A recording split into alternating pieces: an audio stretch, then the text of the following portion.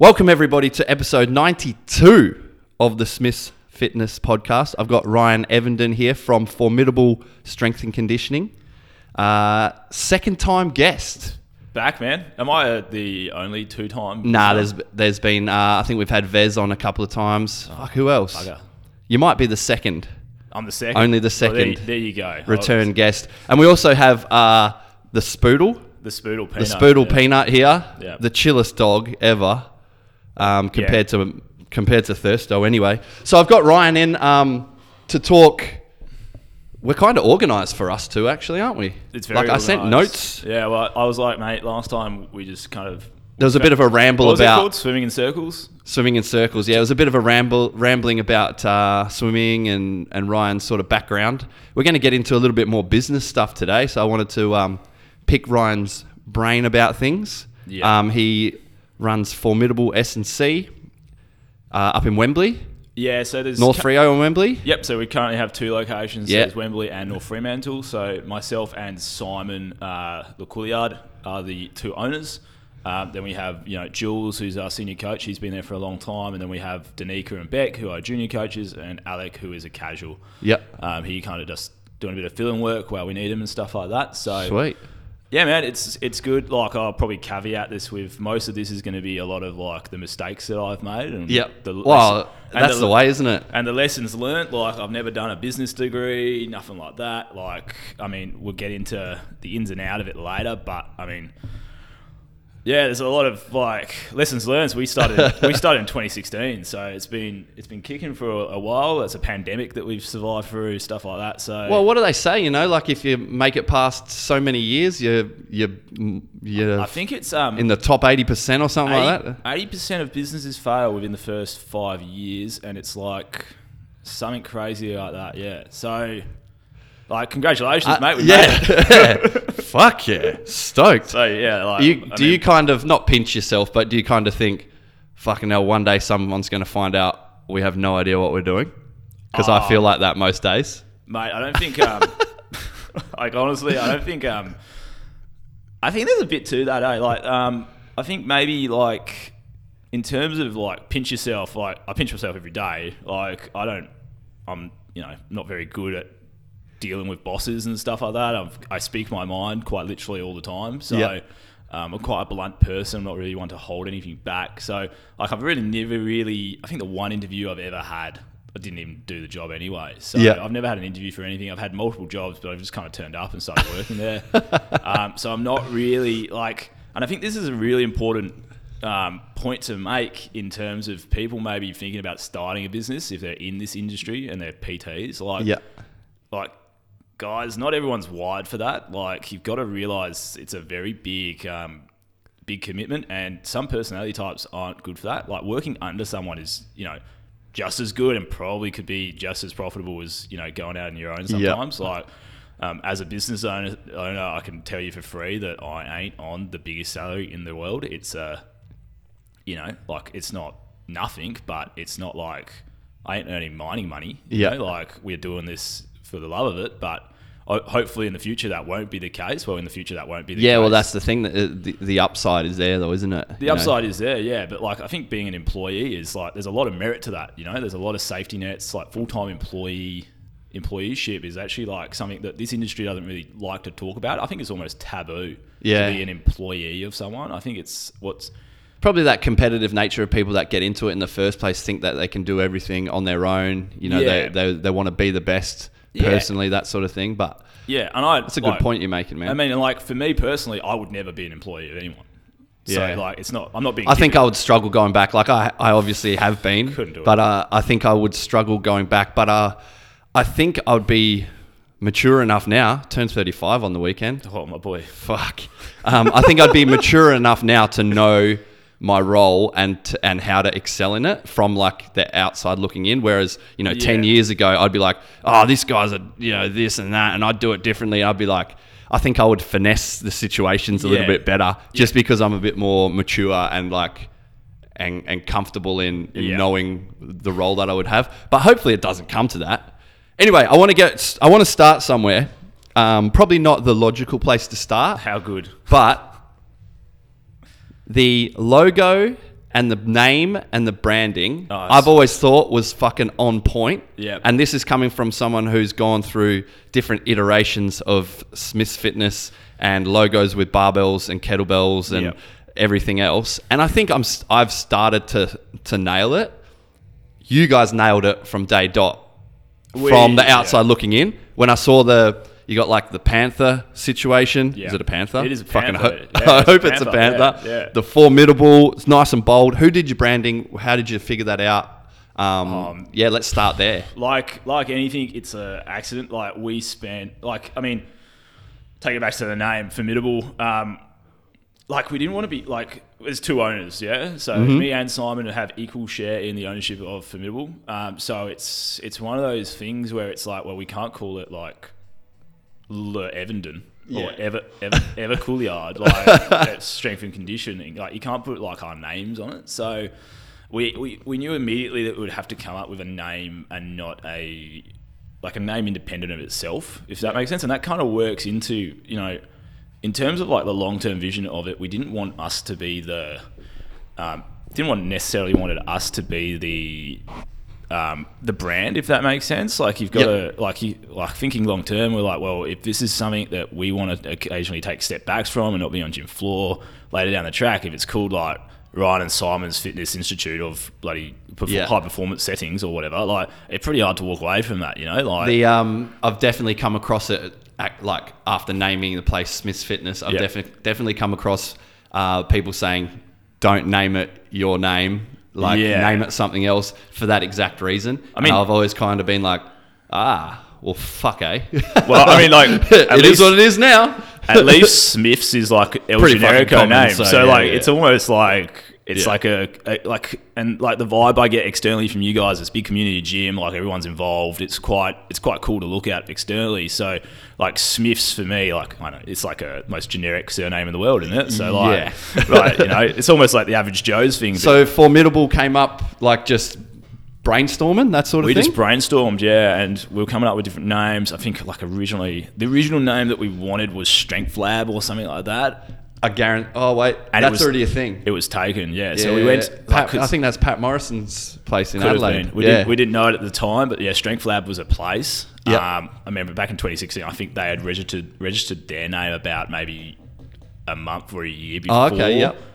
So it wasn't that long. So you go on, like, you find out when names are sick, like, that kind of encompasses what we're trying to do. Like, it's got a bit of the science, it's strength, like, it sounds cool. Formidable's cool. Like, I like it. Oh, man, I love it. I've always liked it. Yeah. And, like, I'll go into why we ended up on the Formidable eventually, but, like, when you're picking a business name, you've got to, like, make sure that someone else hasn't registered it. Yep. Because imagine setting up all your branding and paying for your branding just to realise when you register it, someone else has got it. Yep. Good job, mate. Yeah. So we came up with Formidable just by like brainstorming words that we thought were cool. Yep. But then I remember doing that and just like everything you say just sounds corny. Sounds cringe as fuck. Even Smith's Fitness, I was like, I'll change it later.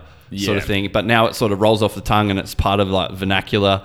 But when you first say it, you're like Smith's Fitness, sounds all lispy and it's hard to say because it's Smith's Fitness. But it was the same sort of thing. It was like, I remember at that time everything was like fucking beast mode stuff, like you know what I mean, like that. I didn't want to go, and we didn't want to go down like that route of like calling it like, you know what I mean, high performance X or whatever. You know, like because like the dream was an athlete development facility, and we'll get into the how that didn't happen and how we're trying to get back to that later probably. But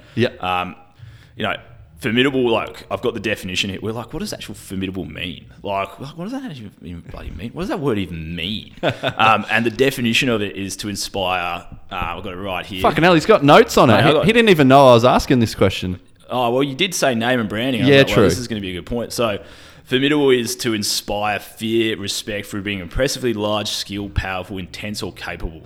That's the definition of the word formidable. Nice. So for me, I was like... Do you have that in your facility? You need to, man. Not yet. Get it up on the wall. Not yet. This is one of those things, like, we'll go into the evolution of formidable, I guess, and that will explain it better, I guess, in terms of where we went and the mistakes we made and where we're trying to rectify now. Yep. But, like, for me, I was like, at the start, I was like, that's it. Like, that's it. Because me as an athlete, I was still swimming at that point, I was like, when I walk into comps, I want to be that person that, you know, people get out your way. They know who you are. Like, it's that person. Yep. Like, we want to inspire that in our athletes. We want our athletes, everyone to know, oh, those guys train at Formidable, they're going to be good. Yeah. You know, like, that's and I was like, man, I'm dead set on this name. And it's nice and bold. And Was Simon on board straight away? Oh, Simon probably wasn't on board straight away. Simon's much more of a thinker. I'm like a very, like, yeah, man, that's good, let's go. And Simon's a bit analytical, and like, I'm very analytical as well, but the process is, you know, we go, okay, well, let's ask a few people. Yeah. Stuff like that. And like, then I was like, well, Formidable Strength Conditioning, FSC sounds nice, like blah, blah, blah, like it works. Like, so that's the name, man. And then I had a mate who was doing graphic design at uni. Oh, is that who did the logo and the branding based stuff? And we said we're called Formidable. Yeah. And this is what we want to kind of do, and like blah blah blah. And he drew up it was an accident, actually. We were going through animals because like we wanted like a logo, like a club logo. Yeah, fuck yeah. And like, so it was like, oh, what animal can we do? It was like, I think it's formidable animals. I've always thought it was fucking sick. You had like man. panthers and tigers like peering through bushes and stuff. And he managed to. It was actually a still picture, and we'd probably get copyright for this or something like that. But changed it. Who cares? Did you steal something off the internet? Did you? First person to do that. Did I pinch an image off the internet and claim it as my own? Maybe, but I did change it completely. So there you go. And he just inverted, like he accidentally clicked the made it like a stencil sort of. Well, he accidentally clicked invert color scheme into black and white. Yep. And that's what turned up. Yeah, mad. And I was like, that's it. I literally looked at it and went, that's it. I was like, stop what you're doing right now. That's every graphic designer on Fiverr. I just don't care. Black and white it, flip it. I don't care anymore. That's what I want. Like that's it. I remember seeing that intensity. Did you have it on a banner or did you have it painted on the wall? Had it painted on the wall at Freo. Yeah, when I remember first seeing that, and we had B Formidable one. I was just like, oh, I'm fucking jealous of that, because at the time I had like, I think every brand's had it. The old barbells crossed over, like making an X, and mine was like all over the place. I was fucking doing ticky tack ones on Illustrator, trying to figure it out. And this is where like you guys did the right thing. Oh, I've got a mate who does graphic design. AJ does the wrong thing and has to figure it out himself because he wants to do everything and have all the control. Yeah. Oh, I'm going to make my own logo.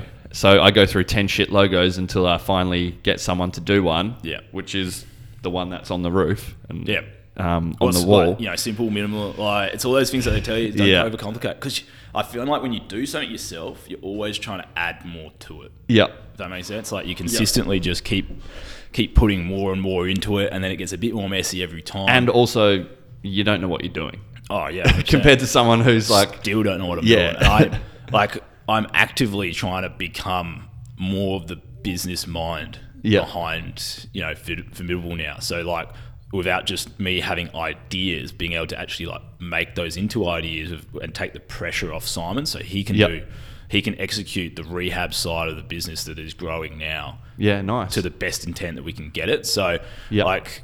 And like, you know, that means I'm taking a little bit more of a step back from my role, and we're allowing the other coaches to kind of push through into that space. So let's get to that. We know you've got the North Freo and the Wembley. So we went over that, I think, in our first chat. I'm not sure what episode that was actually. But so it's you and Simon. You've 69. Is it 69? Nah, probably not. It will probably be around the 60s, I think. 60 sounds familiar. So you've got a few other coaches. What your background in sort of fitness and coaching, and Simon's. So yours is you're both swimmers. Yep. Simon went the university route because that's how I know him. Yep. So he would have ended up exercise rehab, exercise degree. physiologist with rehab. Yeah. So what's your background in fitness and coaching? Is it purely just through being like high level swimming and then bridging over from that? So we won't go on the same rant that we did last time. It's very succinct, but I mean, I was a swimmer. I did a bit of coaching as a swimmer, just like, you know, a clubland down in Bunbury to help out. Then I did my ACL. Yep. In a non-swimming related injury. I had to that's like a 12-month process really. So I got into coaching then. And I started doing like a lot of junior coaching, stuff like that. So, I mean, I term coaching as like, doesn't have to be on gym floor.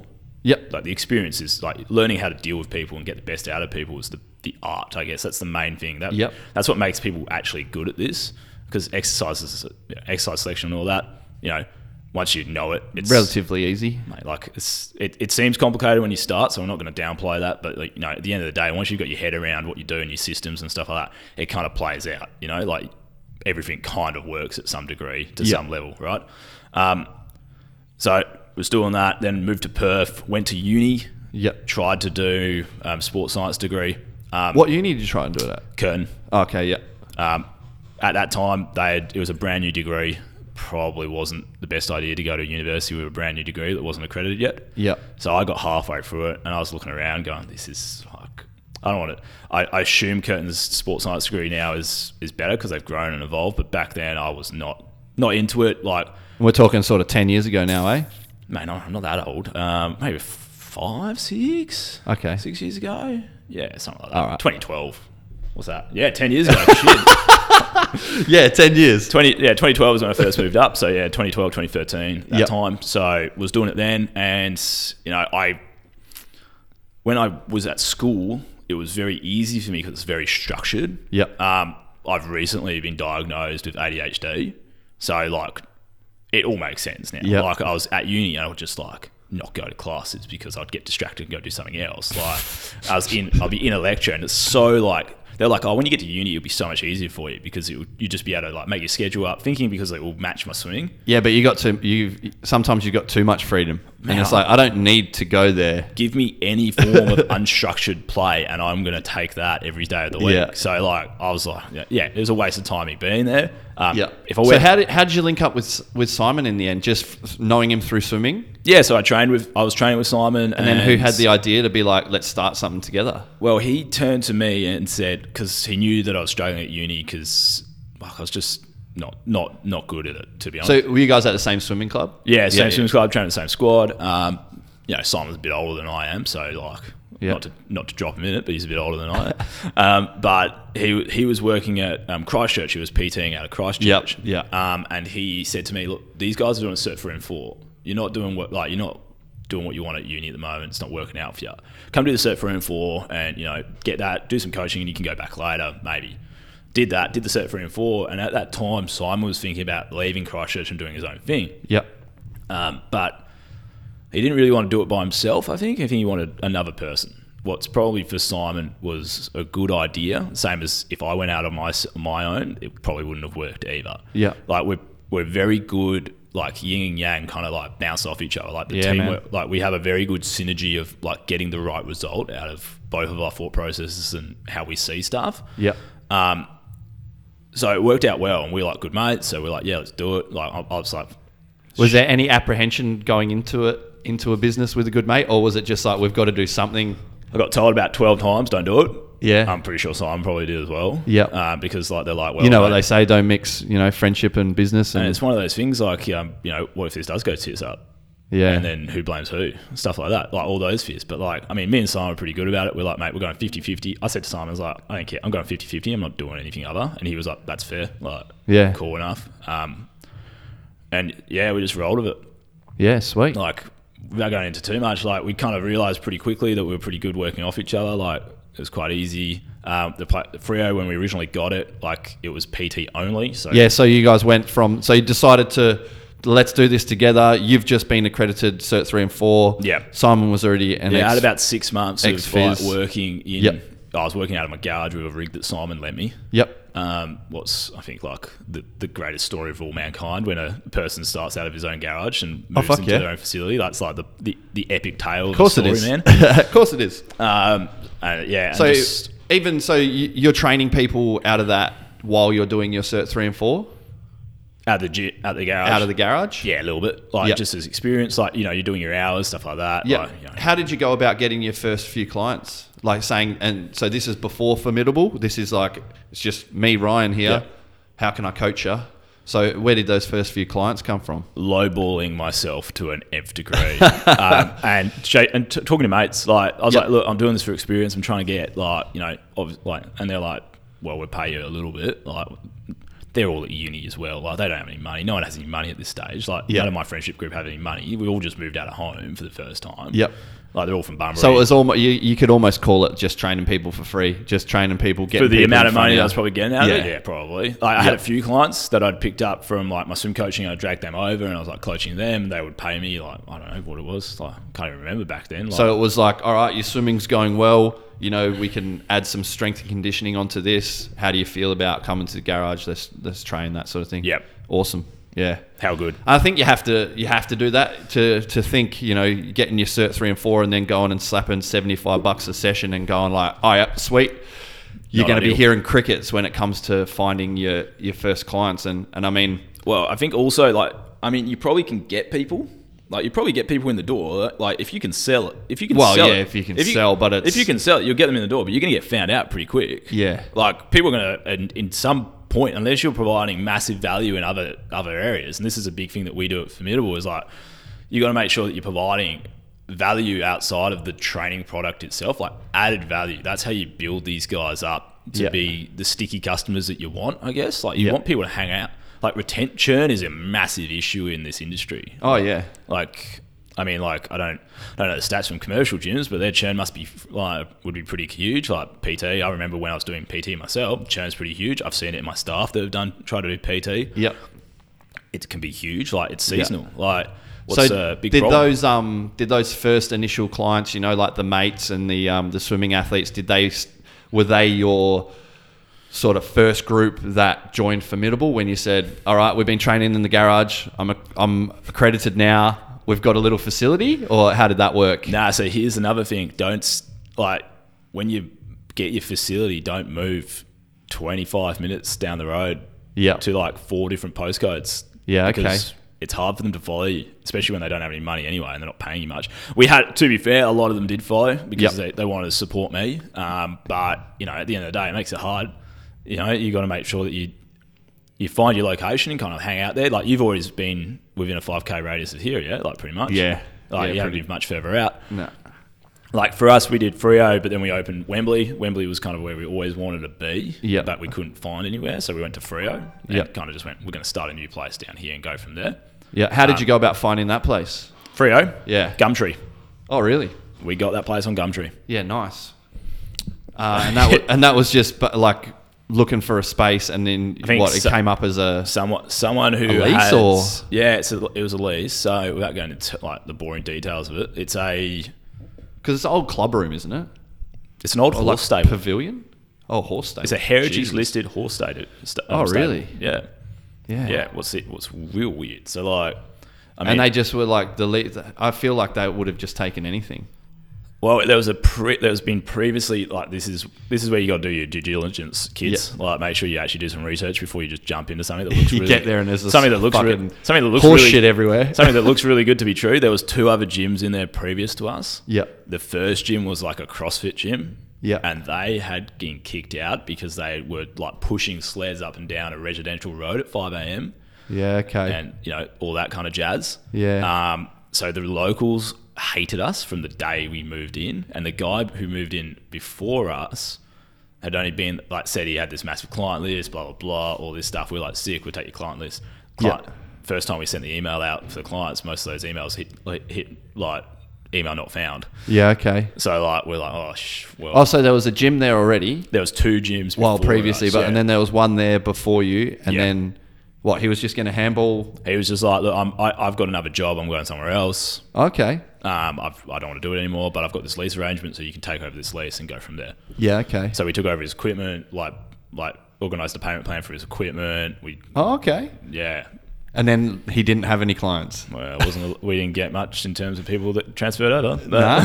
Okay. I think that probably goes to show like how the relationships with coaches, especially in the sort of gigs that we run, like the relationships with coaches are just as important as, you know, equipment, location, that sort of thing. So, you know, from their point of view, they might say, well, who's this coming to coach here? Like this has been their gym, or, you know, so-and-so's gym. Yeah. And he's just sort of handballed us on. You know, everyone will sort of go and make their own decision, because I think, especially when you've got a small gig, that's a big selling point, as opposed to the facility, because if people wanted facilities, then they'd just go to the biggest gym around the corner. Just go find a place. Yeah. There's plenty of places Yeah, around. you pass 10 of them on the way to get to North Freo, you know what I mean? So it's, I think that goes to show like how important it is to have, you know, the knowledge, expertise, but also the sort of rapport with people that you're coaching. Yeah, there's a big part to like, or even like a good handover, like an actual, like making sure there's an actual handover in place. So if you're taking over a place, make sure there's an actual process of contracts in place. So that's something that it sounds like you'd probably do differently. 100%, man. But like at the end of the day, we knew that we like, and like luckily for us, Simon was in Christchurch. He had a massive list of clients that he was moving with. He's been doing it for a while from that point. So, and they were all willing to move down there. So that filled that up straight away. Yeah. Like me, the dead weight was having to build a client base out of nothing, but that's the way it was back then. Like, he knew, like Simon knew what he was getting into. Yeah. All right, But sweet. And then you were there for a couple of years or 1 year, and then you started going over to Wembley? How long was that? So I've actually got notes on this. So okay. you can, run me through like the thought process of we need another facility. Yeah. So I'll give you the chronological like development of Formidable Strength Conditioning, I guess. So we started at North Fremantle, and it was a PT studio, and we added some classes. Yep. And I did some work with some swim teams. Yep. So the swim teams would come. I would go to swim teams would come to us. Yep. Then we moved more into a semi-private model, what we currently do. Yep. Model with PT classes and teams. You can see how this stuff is like kind of stacking on itself a lot. Then we did semi-private with contractors PT, and they were paid a commission. We cut classes and we cut the teams because the cost for it was too much. It was taking up too much space for the amount of people we had. Yep. This is around the same point that we got the opportunity to look for Wembley. Yep. So Freo has this big mesh of things going on. Like there's about 5 different things going on there. It's all a bit confusing. Like, yeah, bit crazy. When Wembley became a thing, that was actually one of my old places that I used to work. It was a swim shop. It was a shop. I went in there one day just to say hi to them as I was driving home from work because they lived around the corner from me, just to see how they were going and because I'd heard rumours that they might be moving. So I went in there and I was like, "Hey guys, how you going?" And they're like, "Yeah, good. We've just literally today we've just landed the lease on where we wanted to be. Was like they were moved to HBF Stadium or something." Okay, yeah. And I was like, "Well, have you got anyone taking over this place?" And they're like, "No, but like, why are you guys interested?" I was like, "Mate, this space, we would pop this up straight away. Yeah. Like, bang up for it. Let's go." And that's how it started. So we kind of got in really quickly there, not really knowing anything about the building. So again, do your research a bit more. Yeah. But the whole process, it was registered as a like, what is it, shop or whatever, retail outlet. So that's its zone. So we had to go through change of use, all of that crap. It took about a year to actually get in there. Fuck. So from the moment that conversation happened, I think that would have been around June. And that's just jumping through hoops, like doing paperwork for the council.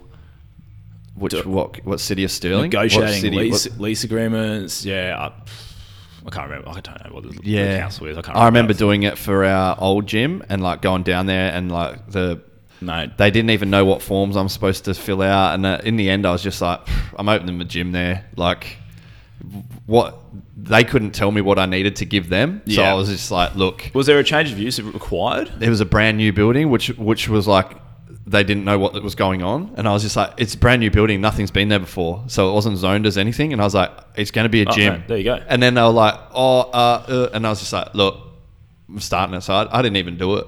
I was just like, so I literally was in the council chambers like this, like, what forms? And then so you actually had to go in there? I went down there and like had chats with them and stuff, and then like the receptionist is telling me something different, to like saying, "Oh no, that's not the one he needs." This sort of shit, and I just was like, "Sweet, I'm not worrying about this." So I was like, "I'll ask for forgiveness, not permission." The gym's going in there anyway because it was a brand new building. We were the first tenant. This 100%. Was at the previous one. Yeah, well, we couldn't get away with that. So, Yeah. I mean, we're right on Cambridge Street. Like, it's a busy traffic road. Yeah, like, there's other shops next to us. It's like quite a residential area. So we had to get permission from the residents. Like, we had to do everything. We had to come up with like noise plans. We had to get people in to like measure the decibel readings of what would be heard outside, and so we wouldn't and write down that we wouldn't exceed that. Yeah, we had to do stuff like around how we had to create parking plans and stuff like that. It was a massive ordeal. And this is for how many square meter? 150, maybe 150 square meters. So that's actually we got it got advertised as something like 180 or something like that. And then when we got in there, we had too much flooring left over, and we said, "Look, you guys have got to come in and measure this place up. We've got the amount of flooring for the place that you've told us we've got, and we've got 20 extra tiles lying around." Yeah. They came in, they measured it up, and it was actually like 20 square meters less. So did you go, am I paying per square meter? Yeah, we were paying actually we had a fixed term, but we were like, you have to reduce that based on square meters. And they were like, yeah, okay, fair enough. Yeah, nice. So like a win for the boys. Well, a win for the boys, but also now I have 20 square meters of freaking rubber lying around. Yeah, you'll be able to sell that on Marketplace.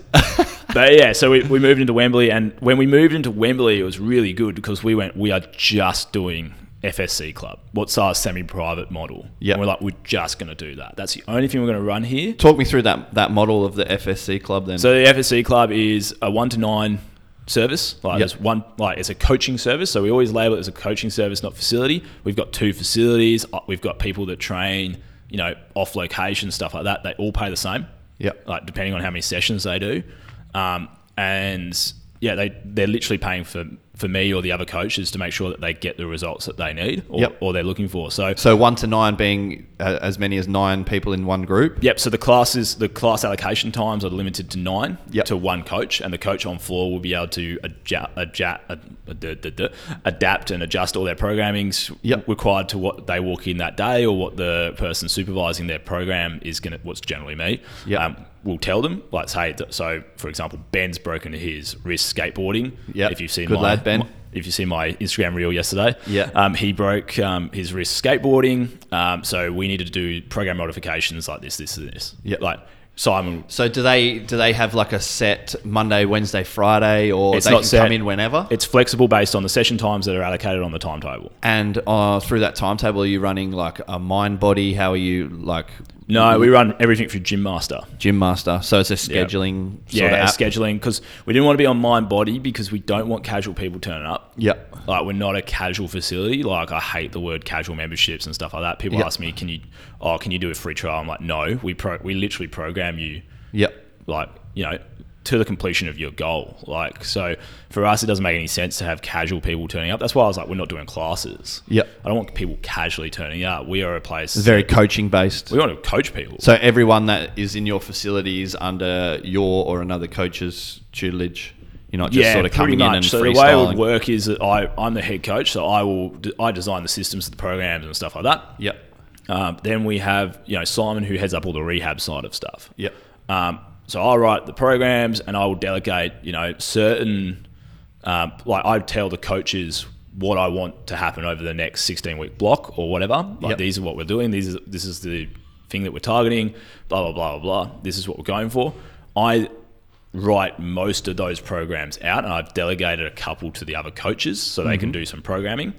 But it's under our systems and processes and stuff like that. So, for example, I take the swimmers, the court and field guys, the strong life guys, who are just guys who want to move better, feel better. Actually, no, Danica takes those now. So I take swimming, court and field. I pretty much do the athletes now. Yep. Simon's got the strongest fuck guys, the guys who just want to move numbers. Yep. And Danica's got the strong life guys. So we then build the programs out and they all follow that. So those programs are all like different, or are they individualized for every athlete within that program? No, so we used to do that. Sort of like almost templated out a little bit. So we template the program out and they follow that program, but within the program in the notes it says, like, we write squat variation and list the variations and why you choose that variation for the coach on floor. Yeah. So the coach on floor will then look at the program and go, okay, well, I know because most people generally come in quite regularly to the same slots. Yeah. The coach will go, okay, well, you did this last week and this is how good your squat is. And they'll go, that's the level of squat that I want you to do. Yeah. So for example, like if they're new, goblet squat. Okay, you're on goblet squat, so that variation, sweet. Hit those, nail those, wicked. Progress the load, whatever. And if they turn up, say if they're normally on back squat or something like that, but they come in and their hips are beat up, their ankles are beat up, they've had a rough weekend in comp or something, we get the coach to then go, all right, now we're going to drop you to goblet squat so we can kind of keep the same feeling. So it's individualized, but it's not like you're going, all right, here's 16 weeks just for you. Adapted on floor, yeah, that's sweet. It's good, man, because like we got to a point we were programming like this happened at Freo first, yeah. We had 60 members in the club program, and I was writing an individual program for every single one of them. Yeah, that's like 80 hours of work, man. Like that's a lot of time. Like so, what I did, and I was going through programs. And I was writing pretty much the exact same. Is this all on Excel as well at that point? All on Excel. Yeah. I'm pretty much writing the exact same. What are you using now? We are currently on Trainer Rock, but we've currently ditched it. We're going to Team Builder. Yeah. I've had a look at that. I'm deep into Train Heroic, so I'm like... We are so deep into it, but we are like every time they do an update, I think that thing gets worse. Yeah, it's obviously it's got its glitches and stuff like that, and there's other options, and I'm like, is it worth the headache of getting out of it? And I'm like, not yet, it's not. Well, for our model and where we're going, it 100% is. Yeah, like because with Team Builder, it literally is built around like there's a trickle down system. Yep. To plug Team Builder, I should get like a promo code or something out of this. But like I can write my template programs and then assign that program to a group of athletes, and then within that I can assign it to the position or the sport of the athlete, and then we can modify based on the individual. Yeah, okay. So for us, it makes perfect sense because that's our system anyway. Yeah. So instead of me having to do it manually on Trainer Roic, I can actually log on to the individual thing. I can just go, okay, ADP group, swimmers. Swimmers are doing on the same kind of template setup as the rest of the ADP guys, but they're going to do different exercises and they're on different loads based on their time of season than the basketballers or rugby players or whatever, because they're on different times and they're doing different things and the requirements are different. Yeah. And then I can go, okay, within the swimming group, I have the non-breaststrokers and the breaststrokers. And the breaststrokers are more quad dominant, everyone else is more hip dominant. So therefore I can make changes there. Yeah. Single arm variations different, like there's different aspects to that. So I can do that. And then if there is a specific issue with the athlete, then we can do that on the floor. I think that's good, like having that control over them initially probably allows you to make those changes at your end pretty easily. And for us to... And all you have to do is say like, hey guys, we need you to download this app. That's where your program's going to be from now on. Yeah, and for us, we've always done that. Everyone's always had a program like they can fill in and make sure they've got their results down and stuff like that. Like people don't turn up to our gym. They have it set out for them. Their path is laid out. We're getting paid to lay their path for them, and they and then guide them on that path as best as we can. Yeah. So now what we're moving towards is each coach will have a list of athletes that they're responsible for. Yeah. And that list can be up to and they'll show up on their end on the Team Builder. Yeah, back end. So on Team Builder, when it gets down to the bit where it's like, okay, now they have to put the individual needs of those athletes in, the coach can do that. Yeah. So for me, it saves me heaps of time because all I have to do is go, okay, here's the big template, here's my specific groups, and the tiniest of variations within that gets sent out to all of those athletes. So I think we've got 50 swimmers on the swimming program at the moment. Yeah. All ranging from open water, masters, pool swimmers, like whatever. That's pretty much it, to be honest. So I can go, okay, the Masters guys are in this part of the season, the national guys are in this, the open water guys are in this. Yeah. Done. And it's all done, but they're all following the same template. Yeah, okay. So I don't have 9 people in a gym session turning up and doing all different things and everything's out of control. Yeah. We can now make this efficient and smooth and work really better. Working off the similar movement patterns, but what makes the most sense. Yeah. So that's I think that's a really good point to make in terms of the business side of things is if as a business, you got to kind of understand what do you want and what do you want to serve. I think it's you're obviously very clear on the fact that you're not trying to sell the facility. No. I'm probably more towards the facility way. Yeah. Whereas I started off more with a model like you guys have in mind, and it hasn't evolved into that. Yeah. So I've sort of moved with the evolution and been like, all right, now, we've got a bigger gym. That's why we've got fucking 750 square meters. Yeah, and that's absolutely fine. Yeah. And like both models are, can just be just as successful, and you can scale them in completely different ways. Yeah. But you've got to know what you want to do. Yeah.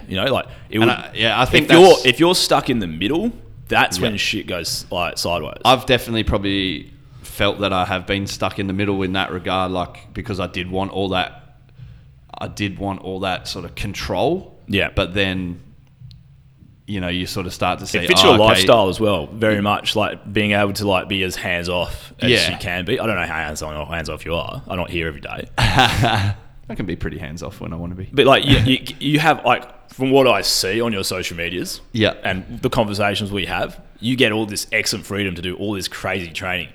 Like, a little bit. Like, you get to go for like freaking like 50k runs and shit like that, and you have those options to do that. Like, I do not have time to do a 50k run. Yeah. Like I think that's but I have enough time to do in your regard though, especially like given your area and location. Like, if you went and tried to find something that was even double, you're going to be like up to your eyeballs in a lease, and then you've got to go and get like all this fucking fancy equipment, and it's like, okay, well, we're not businessmen per se. You are now, but you're not. You're coaches first, and that was sort of my point of, like, that I was a coach first as well. Yeah.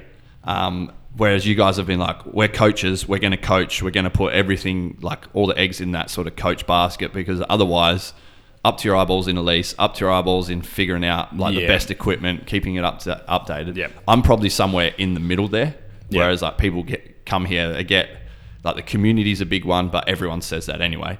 Every gym says every boutique gym in the world says that they've got a great community aspect. It's like giving people the help that they need as like a cross section of that, plus the facility, and plus the community, plus the atmosphere, that sort of thing. So I think that's really good, and it's probably somewhere where I want to grow my own business, and I almost like it would be separate to Smith's Fitness. Is that more like coaching, whereas I'm doing a lot of shit that's fucking basic, like facility management half the time, you know what I mean? Yeah. Talk to me about the coffee shop. Oh, yeah, the famous coffee shop. Was this a wouldn't have bothered with it? Shouldn't have bothered with it? Was it a passion? What? Because you guys went to Wembley and you had a coffee shop at the front, right? Yeah, looking back on it, I wouldn't do it again. Yeah. But at the time, I'm very big on writing lists of positives and negatives of doing something. Like, at the end of the day, we were like, well, we're on a street front. There was, at the time when we started signing the lease, this is another problem. Like, this is what happens when you have a year to sign a lease. Someone else finds out that you're doing something and they put it in quicker than you. But anyway, we were going to do a coffee shop at the front, and the idea around that was we can add the coffee subscription to their membership if they wanted, so they wouldn't have to like pay or whatever. But it's an extra revenue source for us, and it could drag people into the gym. The problem we had with that is that people look at the outside of your building and go, it's a gym, and don't walk in for coffee. Yeah. I'm not saying that the coffee didn't make us money. It didn't lose us money. I don't think it made us a lot of money, but we ran, Did you have it like a barista there? Who was doing that? Well, that was the idea, but you can't afford to bring them on at the start. So I was a barista. That's another thing to add to my employment list. Were you just like, wait, so after we just said you guys were very clear on we're going to be coaches, we're not going to sell a facility, and then there was like, so we're going to run a coffee shop as well. Yeah, man. So this is like a lot of the how I was talking about, like with Freo, we kind of started as a PT service and we kept adding shit on. Yep. Like, I think there's a big thing, and I wrote it down because I knew it was a good little comment to make, and I knew it would come up at some point, but shiny object syndrome. Yeah. I don't know if that's an actual thing or that's the actual term for it. Yeah. It's kind of like a FOMO as well. That's what I'm terming it. You see an opportunity, like, I'm a big person who looks at opportunity and goes, I want to do that. I reckon I can make that work. Yeah. But that diverts my focus from what we need to be doing. Yeah, 100%. So, like, for example, we've looked down NDIS route, we've looked down like the weight loss route, stuff we're not very good at. Yeah. Chronic disease management, we've looked at like boxing classes in the past, like all these things that we kind of went, well, we can make a bit of money on that. Yeah. Like, instead of going, well, no, let's focus on what we should do. Yeah. What I think is a really good point for anyone listening who is thinking about starting something. It's like, just stay on track. Yeah. You know, try not to get too distracted with other things. Yeah, there's opportunities out there, and don't necessarily not take opportunities. Yeah. But make sure it's related to your business, if that makes sense. Make the main thing the main thing. Make the main thing the main thing. Right. Like, for example, you know, you might, like, coffee shops sell coffees, not the fridges, right? Yep. You know, like, yeah, you have a coffee shop and there's a fridge there that holds all this food in it, but you're not selling the fridge, you're selling the stuff inside it. Yeah. You know, so don't start selling the fridges. Yeah. Because no one's coming to you to buy the fridge anyway, so why are you doing it? Yeah. Oh, dude, I've definitely felt that, and I think that's probably just a pressure that as a business owner, To try and find more revenue. like, yeah, you're just sort of searching for that idea, and like you do have that. It's a fear of missing out, or that shiny object syndrome that you sort of see someone else might be doing it, or what if I did this? And it's like, what if we just went straight ahead with what, you know, what the main goal is to start with? I don't know, like it's a way to keep yourself busy as well. Gyms with coffee shops is now like a thing. Yeah. But like back then, I think we were like, it was like almost an original idea that Simon had, and he's like, and really all it did was... Especially with the location as well. It's not the... It made sense with the location, idea. but what then happened is like Ginger Bee, who's a they're a great cafe. Like, they're not even a cafe, they're a gift shop, but they do coffee. But it makes sense for them because they're selling... It's like the reverse for them in terms of like... They've got people, foot traffic walking in to buy gifts. It makes sense for them to sell them a coffee. Yep. Instead of people walking in to do weights and then trying to buy a coffee, if that makes sense. Like, it's a difference there. So they opened it just before we managed to get into the facility. Yeah. I don't know if they knew that we were going to do coffee or what. Yeah. But they got there first to market on a street that's like, you know, not very long. Yeah. It was literally like 4 doors down.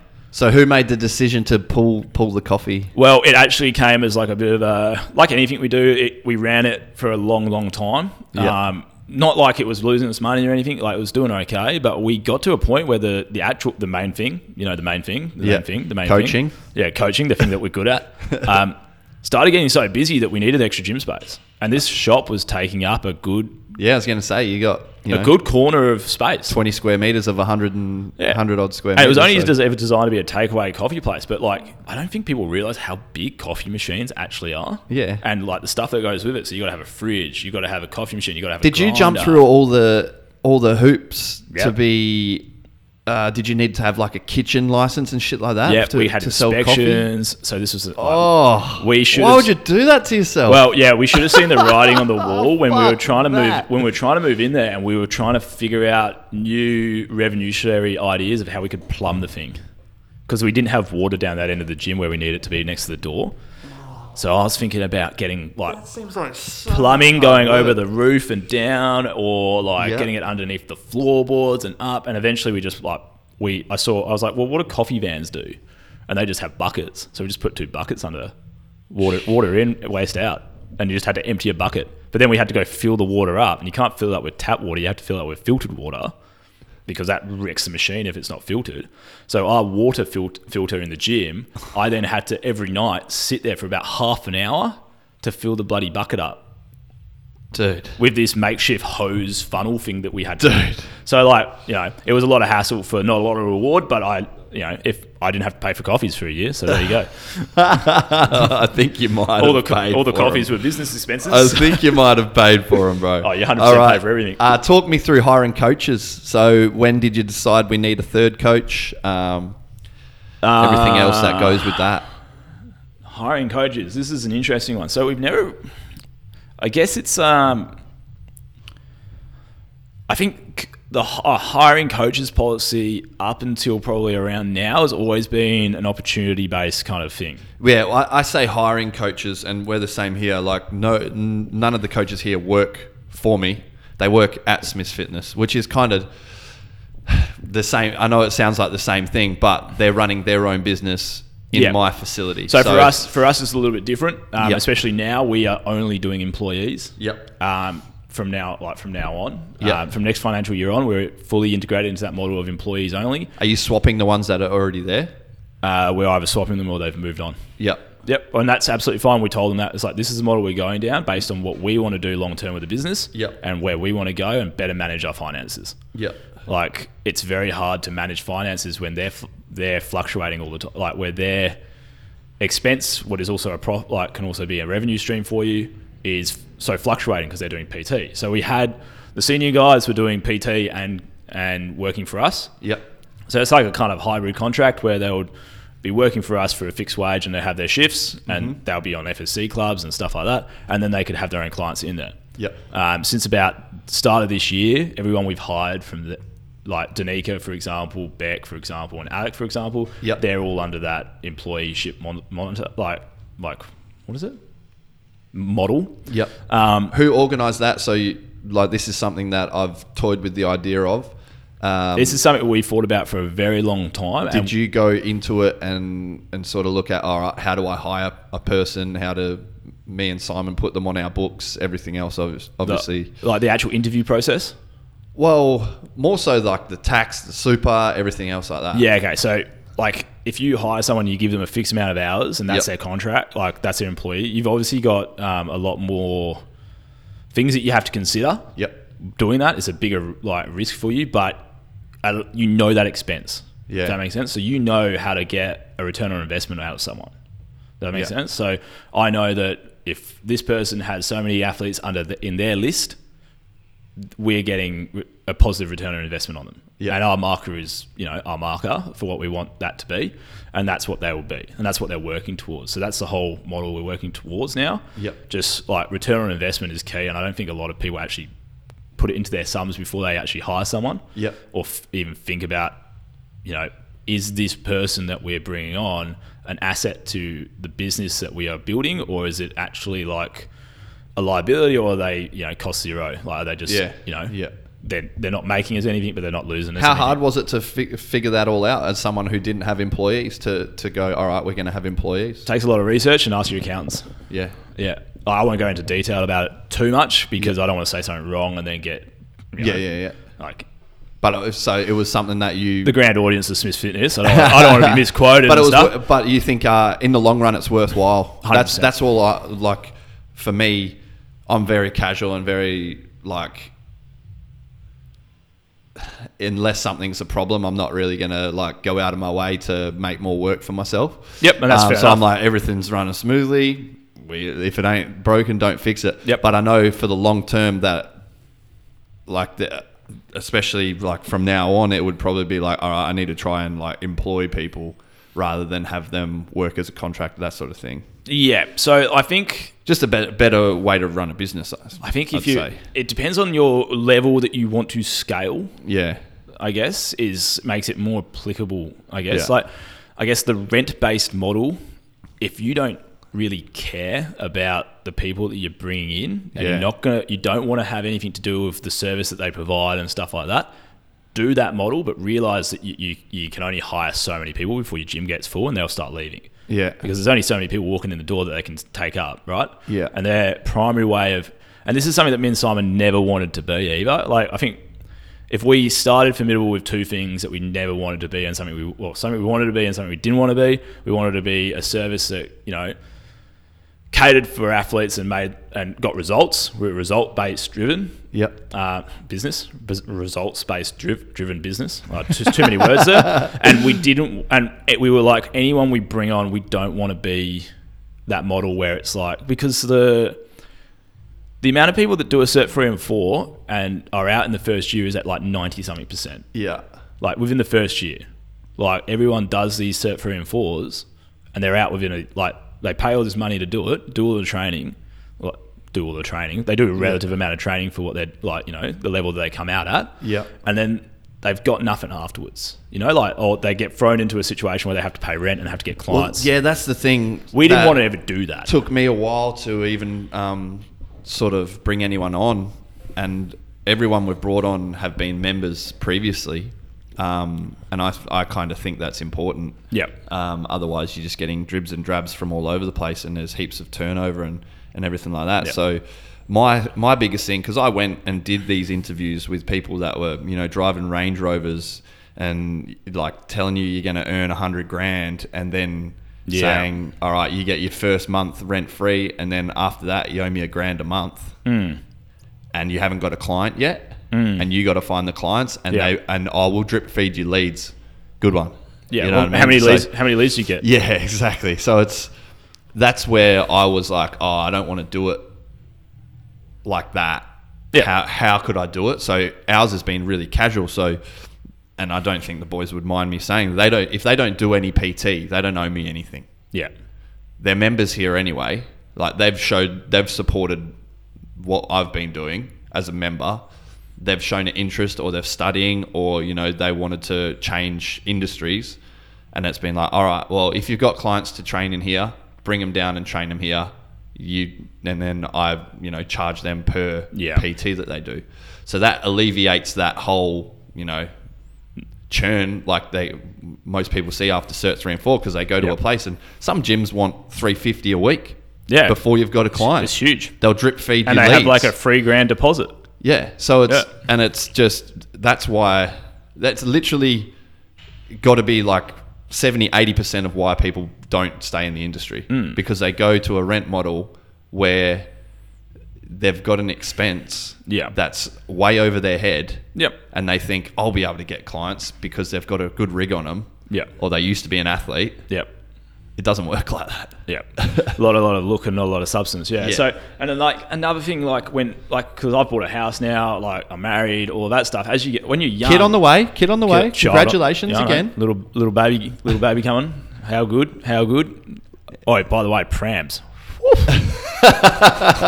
We just sold ours. Oh, did you? Yeah. Oh, mate, I got a schmicko one. It's so good. I'll tell you about it off air. The people don't want to listen about prams. So this is Coaches and Prams, episode 1. We can start our own dad podcast, coaching and dads. Anyway, another something that we realised, because we weren't technically employees of the company for a while, and then I was like, well, I'm looking to buy a house, blah blah blah, and we had to figure out. So you have that to deal with as well. How do you navigate that if you're not got a fixed income? Like, that becomes quite hard. Going from tax return to tax return and going, okay, well, this was the fluctuation in my business, in my income. And they go, well, that's not stable income. So they don't want you. So how did you set that up with Simon? So it's set up as a company. Yeah, we're set up as a company. This is all way over my head, because I'm obviously self-employed. Are you a sole trader? Is Swiss trader. Fitness a sole trader? Yeah. Oh, mate, really? Have you talked to your accountant about that? He hasn't talked to me about it. Mate, so if it's not broken, don't fix it. All right. We'll get to the end, and I'll plug a few people that really helped us in the last year so. It's like you guys have set up as a company, so 50% share. We originally set it up as a company. We did that from the start. Yeah. That was because I wanted to make sure that if I was coming into this with, my life savings at that point, life savings as a 21-year-old, but it was actually, I'm a very big saver. I'm pretty cash cautious. So, it was a fair bit of money to put into a business at 21. So I was like, we need to be 50-50. Yeah. And Simon had the same amount that he was bringing in. So it was 50-50 equity share. Yeah. At the start, we were paid based on what PT we did. Yeah. And then we came up with the FSC club idea. Yeah. And when we came up with the FSC club idea, I thought, because I'm all or nothing on stuff, I'm very much this is what we're doing, this is it. Okay. Yeah. I literally put all my PT into FSC club. Yeah, okay. What meant that I was getting paid nothing. Yeah. So I went to Simon and went, look, man, we kind of were saying we're going to put everyone in FSC club, and I've done that, but now I don't get paid anything. Yeah. Apart from 2 people who didn't want to do it because they wanted to just chat with me. Yeah. Who I've now offloaded. As much as I love them, it's not what I want to do. Yeah. So we did that. I did that, and then I was like, well, Simon, I'm now not paying anything, but I've put all these guys in. We need to kind of figure out what we can pay each other, an equal share, and start working it that way. And that was really when we actually became a business and not 2 people working out of one place. Yeah. The setup process, it costs you money to set it up, but the protection that you get from it is great because you own shares in the thing. Yeah. Your liability is very much limited. Stuff like that, it's a really much better process. If you want to think about selling it at some stage, you don't have to sell all of it. You can just sell part of it and still have a little corner in it. If you think you can tell I'm I work with Olympic athletes, and I always think in 4 to 8 to 12 year cycles. Yeah. Because if you're thinking that long down the road, it's it makes sense, right? You've got to set yourself up. And it's easier to do it at the start than try and figure out when you're halfway down the track. This is all the shit that I like I said, I get too casual and I'm like, I could look into that, or I could train, go for a run, go for a skateboard, shoot basketballs, do the things I want to do. It probably wouldn't change that for you though. Like literally, probably wouldn't even change that for you because it's like we did it for the tax more than anything. Yeah. So it's definitely the conversations. Like I've just swapped accountants the last couple of years, and it's like, you know, we're starting to have these conversations more than previous. So it's definitely that, like, I mean, the setting things up for the future in terms of like Smith's Fitness is definitely starting to turn over, especially 35 on the weekend, man. Like I said, it's but like even on a tax, like we're talking about tax on a fitness podcast, but like you know, this is important. Like if all this shit's way over my head. If we're talking about business, this is like, and this is stuff that you need to kind of figure out. Yeah. Sorry, AJ, you got to get on it, mate.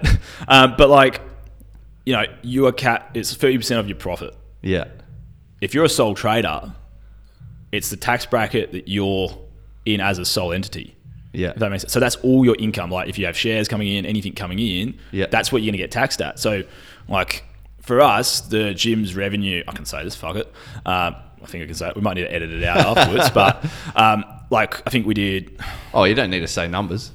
Oh, why not? We did 600, like plus 600 last year. Yeah.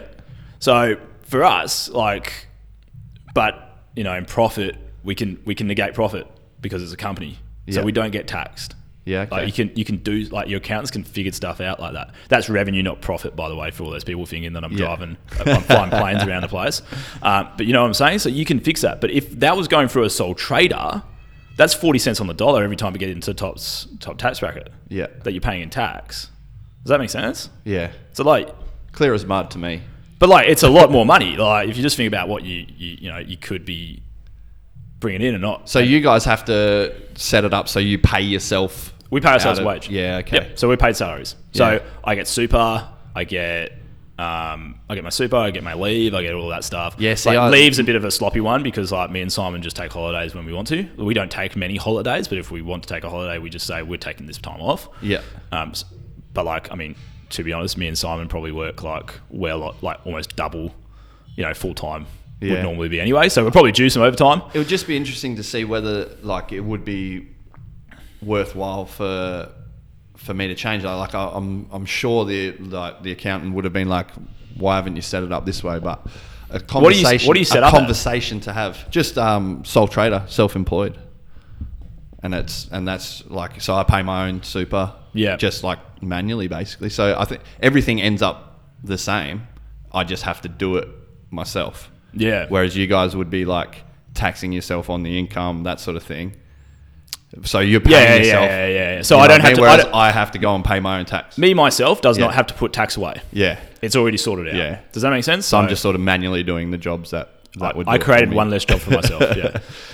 Talk to me about tools that you use. So you mentioned you're swapping over to. We're going to Team Builder. We're on Team Builder. Yep. Team Builder, Gym Master. Gym Master is our booking and payment software. Yep. We use that to about 5% of what it's actually capable of, and it's something that I'm really looking at working more on over the next month, just in creating a better customer experience with the automations that you can do for it. So I'm big on automating everything because if there's one more thing I can automate, it's one less thing that I have to remember to do. That you have to do. And my biggest weakness is me remembering to do stuff. Like during this podcast, I've had 17 scheduled emails come in of things to do today. Like, so that's how I operate. If I get an email in, way more organised than me.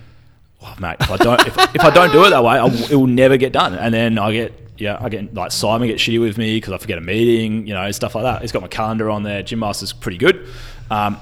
If you're like, we've had previous softwares that weren't as, you know, in depth, but when we got 2 facilities and we got to the amount of members that we have, we needed to make that jump to Gym Master. Was it's a very big system, if that makes sense. So you probably don't need that if you don't need it, if that makes sense. Mm-hmm. We've had other systems. So we use Traineroic at the moment for our programming. We're moving to Team Builder for that. And then we use Gym Master for our booking and memberships and stuff like that. If anyone knows one, please send me a message. But if there's one that is actually good and does both of them, please let me know. Because me and Simon think that is like the biggest gap in the market. So does coaching, programming and booking. coaching well? Because Gym Master has a programming element to it, but it is like bad. It's not great. It's like stick figure drawings like you'd get from a physio. Yeah, okay. Not saying that stick figure drawings from a physio are bad, but like shit, I do stick figure drawings all the time. Yeah. What about mentors, man? Like from a business point of view, obviously you've probably got your own sort of coaching mentors that you've had throughout the year, but people that you lean on, is it just you and Simon going back and forward? Do you have anyone that's run businesses before that you've lent on and get advice from, or is it just purely doing your own this thing? is a really good one. It's very relevant right now. I guess for me, in terms of coaches, like I've been very lucky to kind of manage to network my way into finding mentors and coaches that are far above what reach I should have probably got to. So for example, when I first started, I managed to befriend and get Christian Woodford as a mentor very early on, and just like pick up a phone call kind of deal. And that was really good for my development and what I was doing back then. That's kind of my only real coaching mentor, I guess. And I like the guy's a legend. I love the guys to bits. He's a bit, he's Christian, but for anyone who knows who Christian is, he's Christian. And in terms of business, like we had a mentorship last year, like 2 years ago, pre-COVID, with a group. I'm not going to say that name, but it was good for the time. I'll ask you off air. Yeah, it was good for the time that we were doing it, and we got stuff out of it, but it wasn't actually what we need. It kind of blinded us to what we actually needed, if that makes sense. So like we paid a lot of money, like we went over there. You had to fly over east. You had to pay to fly over east and go do their like workshops 4 times a year and stuff like that. COVID hit halfway through, so we only managed to do one of them, but they did them online. A lot of other stuff, but that was that, and that was okay. It got us to another level, I guess. It wasn't really what I wouldn't say the return on investment was really good.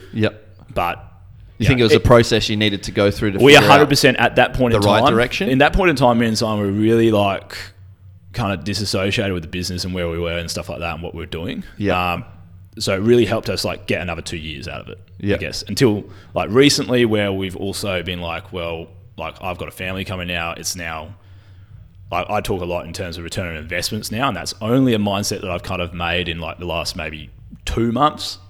Because like it's now pretty relevant for me. And at the end of the day, we've been doing this for 6 to almost 7 years, like 6 years, I think. 2012, whatever, like 2016. I can't do math, but anyway, we're doing this a long time now. So it's like one of those things that we're like, well, I don't want to do this for another 6 years at this salary and like this much effort. Like so we need to find people that are doing it what we wanted to do, or what we originally wanted to do, what was create a one-stop shop for athletic development and rehab.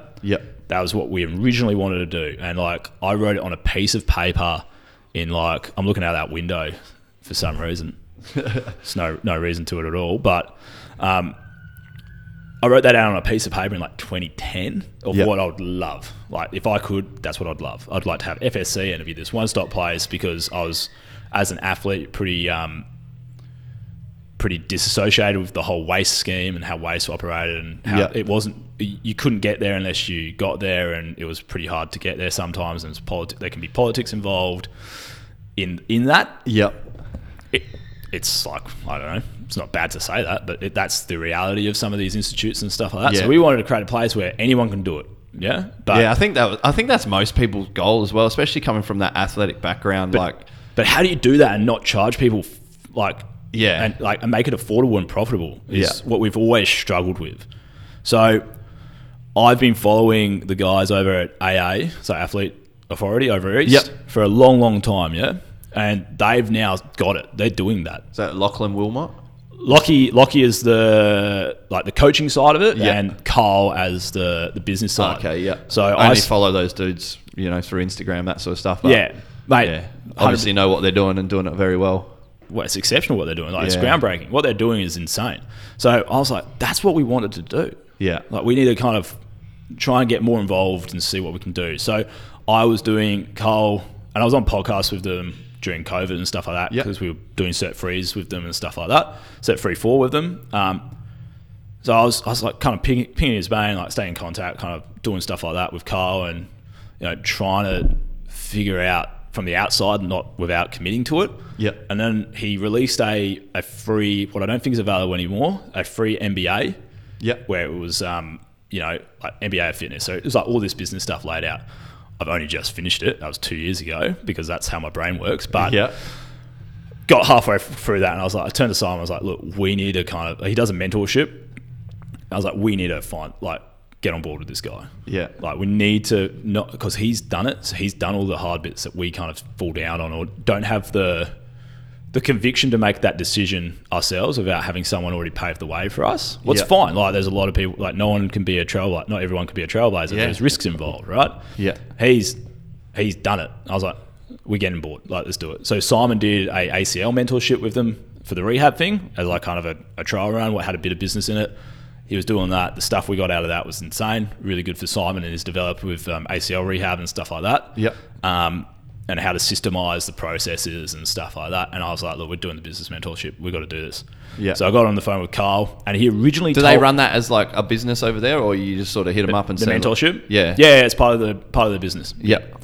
So I hit Carl up. I was already subscribing to his newsletter. It was a paid newsletter called the Alley Oop. Yep. If you want details to that, send me a message. I'll get you in contact with Carl. Yeah, I'll probably hit this up after. Mate, after we finish the Alley Oop recording. the Alley Oop newsletter is gold for what you pay for it. Like, Yep. I'll let Carl sell it to you, but it's gold. Yeah. The mentorship side of it was like the original phone call I had with him. I had a 2-hour conversation with the guy, and I had scheduled an hour-long conversation with him. Yeah. And we, talked about what we're doing. I showed him my P&Ls, like all that stuff. It was just me on the conversation with him at this stage, because Simon had other things to do. I was like, I'm just going to feel it out and we'll see what's going on. And we got to the end of the conversation. He's like, mate, I can't take you on. And I was like, what the hell? Like, we were like, why not? And he was like, because you guys don't know right now what you want to be. Like, our business, at this point in time, is very much like, we do so much stuff. Like, we were trying to look into like NDIS. We're trying to look into this. He's like, you're doing too much. Like, you need to kind of, you've got like an identity crisis. That's what you guys have. You need to kind of home in on what you. If he's saying that to you, I'd imagine what he's saying to me. But like, I think it's more of a case of like, we started this wanting to be like a place where athletes can go and get looked after. Yeah. And wouldn't have the same injuries that I had and Simon had, or can't guarantee, but like, you wouldn't, like, those issues would be less likely. Hopefully we can make a positive impact in that regard. Yeah. And I'm on their website right now, actually. we have moved so far like away from that while still kind of maintaining it. If that makes sense. So we moved so far away. So now we're just like, let's go. Like, I'm on board. I want to do it. That's what so you're rocking. He also said, like, his other reason was your financial position, like your money in your account right now. You can't. I don't want to put you in a position where you can't. It puts your business in danger, bringing me on. Yeah. Does that make sense? Well, I really respect it. And he was like, but what I want to do, I'll give you, some framing around how we can do it, so you can pay me. Yeah. So you can get that initial capital in place. I was like, done, sweet. Within the first day of me implementing those things, I brought in prepaid membership, 12-month agreements, something that we had never sold before. Yeah. We sold about $4,000 worth. Shit. In a week, we did 33K. Shit. Just by, and I haven't changed the service. We haven't changed what we do. Nothing. Just a small tweak in terms of what we think about and how we position ourselves, and how we present the offer. Yeah. Without being a salesman or anything like that, because it's exactly what they needed. Like, most people that see us, are 12-month. Like, stay with us for 12 months. Like, the athletes especially. Yeah. They stay with us for 12 months. Like, because they've got nationals coming up. So it's like a year-on-year cycle for 4 years. Yeah. Why are we offering them 12-week memberships that we just click renew on every 12 weeks? Yeah. Okay. And why can't we provide them extra value by them just prepaying for it? Does that make sense? So, yeah, for sure. So that was the power of that. So we're now on board with him. So like, that it's quite, for me, I've not gonna lie. It's taken you what, 7 years to to get back to what we originally wanted to do at the start, or like start really homing in on what we originally wanted to do at the start, was been quite like energizing for me, because me and Simon were so burnt out. I'm pretty sure. I don't think Simon will worry about this too much, about me saying it. After COVID and all the scrambling from COVID, and we did, like, as a business, we did quite well during COVID. Yeah. Like, because ours is all set around coaching, online transition was really easy. You know, everything, like, our members was like loyal to us because the service we provide is, you know, a high quality service, and you know, we have very, you know, members that like to be with us, very sticky members. So they stayed with us, and that was really good.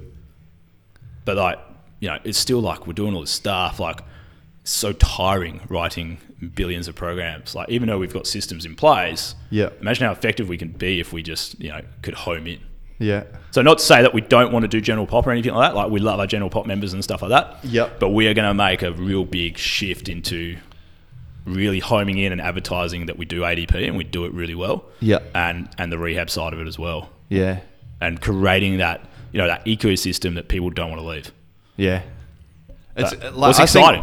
I think it's good to have that clear vision, and like mine's definitely evolved, and then like it's sort of turned into, I wouldn't say one of a kind, because that sounds like I'm tooting my own horn. No, me and Simon have looked at your business model. But there isn't a model. That's the thing. No, but like, okay, well, the way that, like, we're saying model, but the way that you've set this place up, with like your memberships, and then they could get a program off you and pay extra for that. So it is very casual. Like, we have people in here that don't come here like as much as they should. And in the past, I would have worried, they're not using their membership, that sort of thing. They know that they've signed up for a fucking gym membership. Sweet. Yeah. So there's almost like bits and bobs of every style of the industry in here. Does that make sense? Yep. Like, some people could sort of see it and be like, it's almost a commercial gym. And then other people would see it and say like, you know, I'm going there for injury rehab. Yeah. So that's where it's kind of a dog's breakfast of everything. There's a term for that, Frankenstein business. That's what we were termed as. That's what Carl said to us. It's like your Frankenstein business. And to be honest, man, I was always stumbling because you think about, okay, how are we going to get more members in? All right, we've got to advertise. Yeah. And then we've got 12 different options. What are we advertising? Yeah. Like, where do I allocate the money? Yeah. Does that make sense? Like, 100%. You know, we can cut some of the things, like some of the service that we offer, we don't even actually like have anyone doing. Yeah. Sometimes, you know, like, there's the stages where they don't do it because we can't advertise it. Yeah. You can't advertise it. You're not going to get anyone in the door because no one knows you're doing it. Yeah.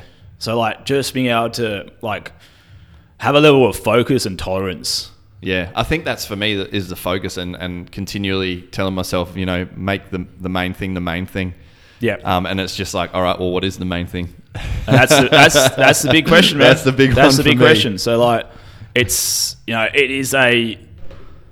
it's a very confronting thing to kind of ask yourself, if that makes sense. Very confronting to ask yourself, okay, well, what are we actually doing here? Yeah. Okay, when you started, what did you want? Are those two things the same? To be honest, it is kind of like, when I first started, I had this big grand scheme. Yeah. And I've probably gotten closer to that than I would have ever thought. Yep. Because it was like, all right, calm the fuck down. There was this big scheme that kind of looked like this, but then in reality, I was coaching people in the garage. Yeah. And then it's been like all those little steps all the way. And then all of a sudden it's like, all right, fuck, no, we are kind of almost doing what seemed like pie in the sky. Yep. And initially, and then you go and train people in your garage and you're like, oh, okay, I'm back to reality now. I'm not saying that we're going to be AA in the next like 2 years. Obviously, there's a lot of processes involved in that, and like, as much as I love AA and everything like that, what they do, and they're very, very similar to what we do. But like, I mean, I'm so dedicated and focused on making like the best swimming program in the country. Like, and I think we're.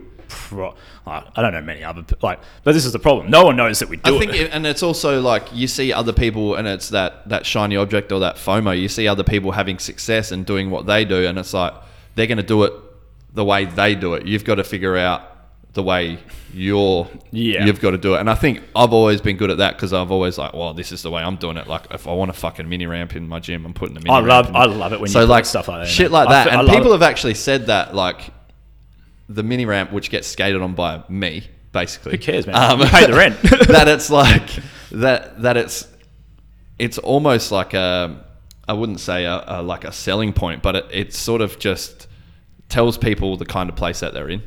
100%. And for me, I'm like, yeah, that's cool, because then the people that come here, or the people that come in and say, all right, well, this is the gym for me, man, it's sort of, I wouldn't say it weeds out the dickheads, but the people that come here are sort of like my type of people. And then from dude, that's then I don't have to deal with anything else. Like, yeah. You know, like shit, could you imagine having shit customers? Yeah, well, yeah. It would be fucking terrible. It's a bad time, yeah. And we don't have any. And to be honest, neither do I. Don't have any bad members. I don't think any of our members are bad. I love all our members to bits. Yeah. Even though they're not necessarily like athletes or anything like that, a lot of them. Yeah. There's ones that definitely need to kick up the ass, but yeah, I think you understand where I'm coming from. That like they come to a place and they're like, all right, I know this vibe, and it is like this vibe is for me. It's law of attraction, right? Yeah. Like I said it the other day to Simon, I was like, mate, we've made a minor mindset change, and law of attraction is already taking place. We just got to dig in. Yeah. If that makes sense, like this thing, like this happens. Like you know where your focus goes is what you attract, kind of thing. Like it's the weird universe kind of doodad that people kind of talk about with more misty eyes than I do. But you know, like there's truth to it. Like you know, attract certain people that are attracted to you, like, and fit your vibe and what you want to do. Yeah, it makes sense, right? 100%. So like, yeah, it's cool. Like I'm really excited for the next, like, you know, as much as it probably sounds like I've hated the last like 10 years, like 6 years or whatever. I've loved every minute of it. It's been a great growing experience for us. Like we've done excellent things so far. Yeah. But now we just want to do it better. It's an inflection point. Yeah, it's like, all right, you know, we've dealt with like, well, we've been cruising here, and then all of a sudden, all right, we've turned off, and you know we're heading this direction. It's the same way, but it's more direct. That sort of thing. It's just like, man, it's just you've got to just like it's good to just have like a one track focus. Yeah, for sure. And having the best bit is like I if I was anyone listening who thinks mentors are a waste of money, a lot of them probably can be. Yeah, so this is the reason I asked is like find a good one. It doesn't have to be Carl. Like Carl will probably tell you no if he doesn't think he's the right fit for you. Well, if he said to you, you don't have you don't know what you're doing. He's very big. He's very big on those kind of things. But yeah, like find one. Like, even if it's local. Like, I don't have a mentor. I bounce ideas off a few different people, like my old man who has run a business in the past, and then just sort of I'd probably look towards the boys up at Rucci's as sort of like silent mentors, like sort of just seeing what they do and how they go about it. But I haven't invested, would you say, in a mentor at all? And it's kind of, you know, I read a fair bit of like business and sort of self-help stuff. Books. I feel like I don't need it, but I do. Everyone does. And you know, it's always like everyone needs a mentor. You need a mentor, and I'm sort of sitting back there, and part of me likes to think I'm like special, and I don't need one. And then like, you know, the books are basically telling you like, I know you think you're special and you don't need one, but it will be beneficial. Then the other side of it is the shit side of the industry, that someone runs a successful gym for 2 years and now they're a business coach. And they don't own the gym yet. Don't own the gym anymore. You know what I'm saying? Like that is a very big, like I think fitness, like it's the same. It's still, so there's those still fucking salesmen out there, and I'm like, yeah, you got to weed through them. And it seems like, you know, in the boys from over East, Athletes Authority boys, that like it would be someone like that, or someone that's closer to sort of my level, that I would probably. Doesn't have to be your level, man. They just need to be like, I see it this way. Yeah, you look at when looking for a mentor, look for someone that is doing what you want to do. Yeah, and even if they're not offering a mentorship, reach out to them and ask them, how did you do that? What is your process? Like, and I think that goes back to me sort of saying like, no one's that there isn't anyone that's doing what I want to do the way I want to do it, and that's where I sort of think, you know, get up my own ass and be like, oh, you know, one of a kind. You're not. Wow. So I mean, like, I think your business is quite unique, and I quite like it. Yeah. So, and I think because in the past, like I have been like fucking, like you brought up Christian Woodford, and I was like, fuck, that's what I want. Yeah. And then like it's evolved, and now it's not what I want. Yeah. But there's aspects of that that I would love to integrate, and there'd be aspects of like your business that I'd love to integrate. Aspects of and that's kind of like you're saying, that Frankenstein, which is, but like in some doesn't mean it can't happen. In some, no, 100%. And there's heaps of places that do it and do it quite successfully. I just don't have the energy for it anymore. If that makes sense. But like, again, like I think like when you start a business, you do it because you want that freedom to do it the way you wanted to do it. Yeah. So that's okay as well.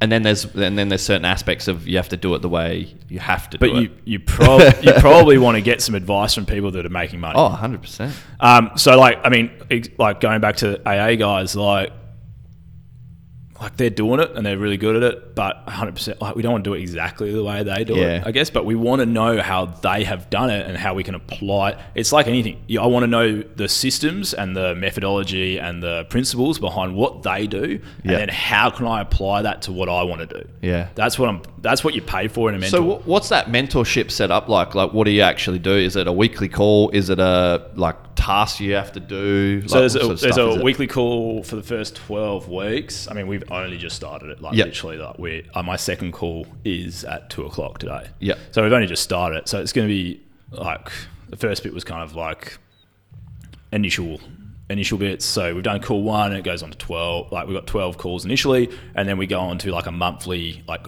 group discussion mentorship for the rest of the year, I think. And then there's an option to do it for the second year after that. Yeah. Vaguely, like at the start when we signed up, I was just like, dude, I just want to do it. I just want to learn. I just want to learn. Like at the end of the day, I feel like when I first started in the industry and I found Christian, and I was just trying to soak up everything I would get out of that. Yeah. If that makes sense, like that kind of desire to learn. And then you get to a point, like, not that I stopped trying to learn, but my desire to learn and consume information about, strength and conditioning and fitness and health and stuff like that. Yeah. Kind of getting a bit tired and fatigued about it because I haven't set up it, like, because I'm doing it for, 14 hours a day some days. Like I still work, 5 a.m. to 7 p.m. 2 days a week. Yeah. If that makes sense? Like, what's pretty crazy. What's pretty fun. And I hate people that show people their calendars on Instagram and show how busy they are. I'm going to start doing it just to annoy you. Do it. Oh, wait.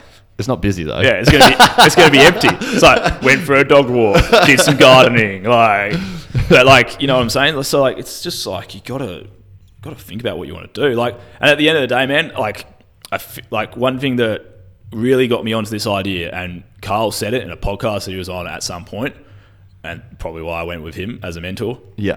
He said, we as coaches preach that we are essential for people to get the results that they're after. Yeah. But we as coaches are the last people who generally look for coaches. Yeah. Oh, I'm the same. And I was like, for fuck's sake, that has been me for ever since. And I was like, in my head, it's like, well, if I went back to swimming, my first thing would be to find a coach and a squad that I wanted to train with. Yeah.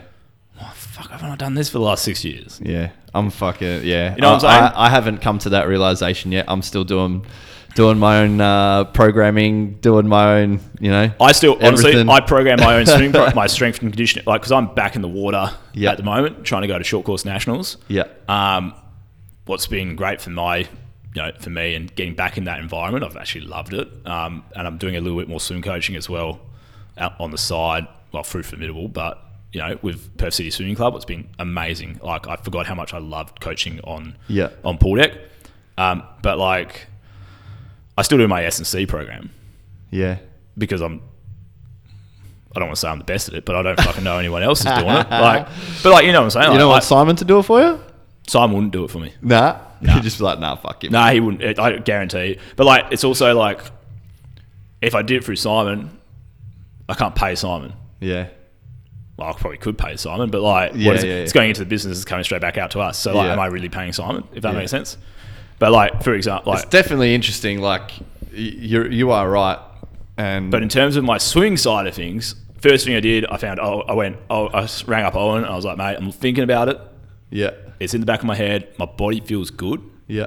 And like for people who want to go back and listen to episode 69 or whatever it was about my swimming story and how beat up I was post and how long it took, and I was probably still in pain at that point. For the last year, I've been like actually able to function and actually like perform, actually perform better than I ever have in my life. And it was kind of ticking in the back of my brain. I was like, mate, this is the best you have ever felt. Like no pain in my knees, man. No pain in my back, nothing. And I was like, well, fuck, I left swimming because I was told to leave. Yeah. I was told to retire. Like it was like mate, you either retire or you're going to be like arthritis in the next 2 years. Like, and my anti-inflam levels was like, I was pretty much resistant to the prescribed anti-inflams at that stage. Like it just wasn't doing anything for me. I was taking like 2 of them a day when it's like 1 a day. Yeah. Stuff like that. And it took me so long, like 4 years to get back to 4 to 6, 5 years to get back to like being able to function or even just put some blocks of training together where I could be in a position where I felt good. Yeah. And I went to Owen and I was like, I'm feeling good.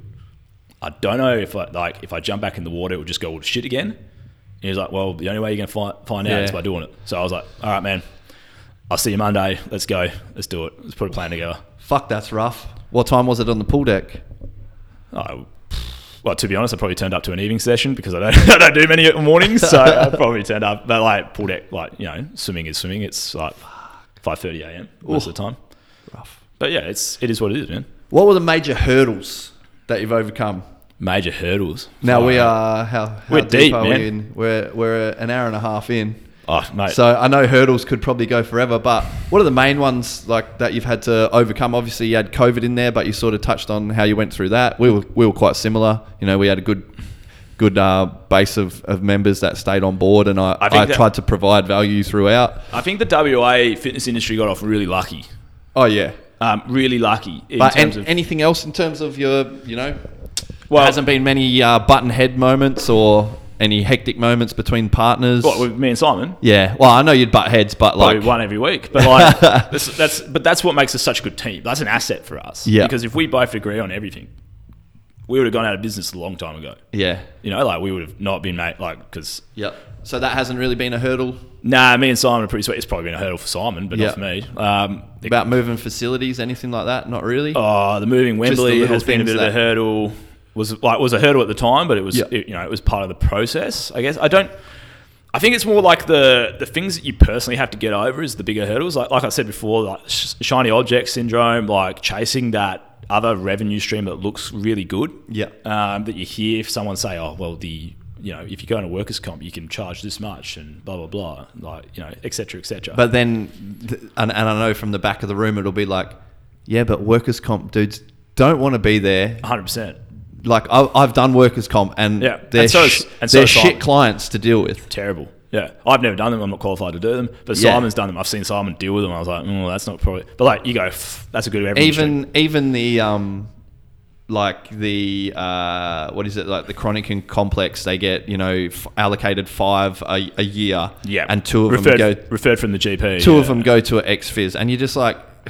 2 sessions, like what? Yeah. What am I? And then you're like, oh, you could, but it could be a potential member. It could be, but is it worth my time? Like, you know what I mean? Yep, 100%. And you get someone here that's obvious. Like, obviously, our goal is to help people, but the fact that they're not already a member in my gym means they probably don't want to help themselves anyway.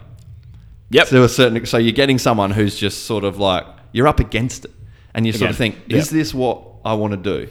And that's kind of why I, went and did my masters and stuff. I was working as an ex-phys and just going, man, this isn't what I thought I was getting into. Yeah. And then you're doing like drug and alcohol testing, you're doing audiometry testing, spirometry testing, fucking million step tests a day. Yeah. And you're just like, nah, this ain't it.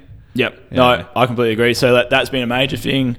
I guess like another major hurdle is like what we've been talking about, probably almost the theme of this podcast is, catering to what everyone else wants and not focusing in on who you wanted to help at the start. Yeah. That's been a major hurdle for us. And that comes back to like, we started this wanting to be an athlete focused gym that had general population that paid to help pay bills. Yep. So we could like provide the best service possible. It's pretty much the same here, man. Yeah. And then that slowly morphed into more general pop, Yep. more general pop, less athletes. Now the athletes are right, the athletes are right back up, what's good. But like, it's like you're moving away from what you want. So that takes your energy away. You don't want to go to work. And like, not that I never really not wanted to go to work, but like becomes quite draining. Another one would have been probably thinking that my and Simon's time is free. Yeah. If that makes sense. As a business owner, you kind of don't put yourself as the equation of like you actually cost something. Because whatever time you put into something, you're taking away from something that can make you money. If for everything you put into a free thing to like start something is a thing that you are taking away from yourself being able to make better business decisions and revenue. Yeah. Staff is always a thing. Yeah. Like staff can always be a bit of a hurdle. Like managing staff, learning how to manage staff, all that kind of stuff. Like building out the best way to like mentor people, like build people into your systems, all that kind of stuff. It's a very much a learning process for everyone, I guess. And you get better and better at it. And ours is pretty good. Like anyone who wants to be a coach at Formidable has to do a minimum amount of time, like coming down and seeing the system and doing it, for free, like coming down as a mentor, like coming in, like we teach them our systems, we teach them how to work it, and we kind of decide over that period of time if they're good fit or not. So it's a trial basically, it's like a free trial. We call it like it's like an internship, I guess. And we've been very lucky to get good new we've got good new grads, but we've also got terrible new grads as well who get referred to us for hours and stuff like that. So we kind of get to pick some of those out and say, hey, if you want to stay on and just hang out and continue on, see where you're like that's a good thing. So they kind of get ingrained into your system and then build out from there. But like kind of dealing with like, that is like staff can be an issue. It is a thing. Paralysis by analysis. I've got all these little terms at the moment. Paralysis by analysis is a big one. Like you spend so much time trying to figure out if something's going to be cost effective or the right move or something, and you put all these numbers on a spreadsheet and you kind of figure stuff out without just going for it. Can be a big thing, and then you just confuse yourself a lot of the time. And then just like general mental health stuff, like owning a business is tough. It's stressful. It is. Like, and I think it's something that gets talked about a little bit more nowadays, and it's a whole podcast in itself, I guess. But like like me and like I definitely see a psych quite regularly. Like I've seen one quite regularly because it's hard, man. You need again, coaches don't want to get help because they think they can do it themselves, especially as everyone's a wellness. This is the chat I need. Everyone's sitting across from me like everyone's a wellness coach, and everyone talks about mental health and like how much you got to deal with your mental health. But I know for a fact that most people don't do shit about it. And that's a big reason why we decided we're going to do that. Like do what we're doing now. It's like, okay, well we ain't as happy as we want to be. Like, I'm happy. It's not like I'm sad. I'm happy. But like you want to make sure that you're doing stuff that's going to fulfill you. Like your initial vision as well. What did you start this for? What do you want out of it? What do you want long term? Like, I think, another thing why people start a business is like they don't want to do what everyone else is doing in terms of like a 9-to-5 job. Or being a slave to their job or whatever. You want that freedom. Realistically, I always say like when people ask me what do you want, what do you actually want, I'm like, I want freedom, man. I want to do a really good service for a lot of people and help a lot of people, but I also want freedom. Well, it sounds counterintuitive, but you can probably I bet you can do it. You just got to figure out how to do it. And this is sort of pushing towards the last little bit that I wanted to talk about is sort of like where to from here, and obviously like honing in on that athlete side of things. And would you say like polishing the service and making it more in line with the initial vision of, high performance? No, so I think coaching service? Honestly, I think the service itself is there already. It's perfect. Like the FSC Club product that we provide to people and the coaching service has always been like, we do this for our athletes and we've applied this for you. That's the one thing we've never faulted on, I think. And that's left us in a really good position now where we don't have to change much. I think it's just the people we target and how we target them. And how we get people in the door is going to be a really big... How do you go about that? Is it word of mouth? Is it referrals? Is it fucking Google and Facebook ads? We have been a very successful word of mouth referral business for the last however long. Yeah. Like since we started. Yeah. Every good, like Facebook ads and stuff like that is something I'm really working towards trying to figure out. Have you ever done them? Have done them. Done them badly. Yeah. You know, I think everyone's, and then gone, well, it didn't work, so it doesn't work. Yeah. Instead of going, okay, why didn't it work? Yeah. If that makes sense. Like, yeah, I've just put $100 into an advert for like a month. Well, yeah, you didn't get enough leads, so no one fucking committed. Like, you know what I'm saying? Like, actually doing the economics behind it and figuring it out. And it's one of those things that, you know, there's people out there that can do a really good job at it, rather than you doing it yourself. Proven track as well. records. So we're probably pretty similar. Like, and I sort of say to the boys, like, our next best member is one of our members' best friends. 100%. It's not like, how hard is it to get someone who's never been in a gym off the couch and into this gym? Yeah. You know what I mean? That's so much harder than saying, hey, bring a friend down. Hey, do you know anyone? That sort of thing. Yeah. So that's definitely, and I think from a small gym perspective, which is what we both are really. Yeah. That's definitely, you know, if you can even build systems into doing that, and that's something that I'm trying to figure out. Hello, Peanut. I'm trying to figure out at the moment. It's a lot of that. Like, you got to figure out, okay, what worked. Yeah. And then refine what worked, and then be able to teach someone what worked. Yeah. And then you don't have to do it anymore, and you can bring it on to someone else. That's how we kind of get, you know, that's kind of how you win, I guess. Like, this is like, again, owning a business is a competition. At the end of the day, you take one member, that's one member that someone else can't have, right? Yeah. Like, thinking that everyone can win is probably something that I was definitely thinking before. Like, it doesn't matter what everyone else is doing. Because there's two schools of thought in that regard, and you would have come across both of them. Yeah, I think, like, at the end of the day, you've got to have that competitive mindset applied to it. Like, okay, every person that didn't come to me went to someone else, and that's money that I can now not have unless I manage to get them off that person, and that's now money that person can't have. Yeah. So, but again, that targeting those people is a lot harder than. I'm probably not. You know what I mean? I'm not going. Yeah, but I don't think there's like. I'm talking about people from the net pool. Like, yeah. Like, once they've gone somewhere, it's, you know, I'm not poaching other people's members. Just to be very clear, I'm very much against poaching other people's members. People have the right to choose, and I ain't going to anyone and saying you should come here instead. More so like where you look at to say where are our next 10 members coming from? Are they coming from another gym?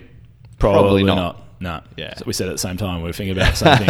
It's talk to me about scaling.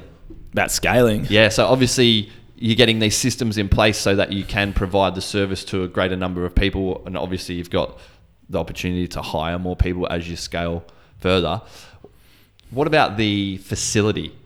Has there ever been a thought to scale the facility, go to one facility, go to a bigger one, anything like that? Or not as much as just trying to get more athletes into the systems? Right now, we're very much focused on getting people into the current places that we have and building those right out.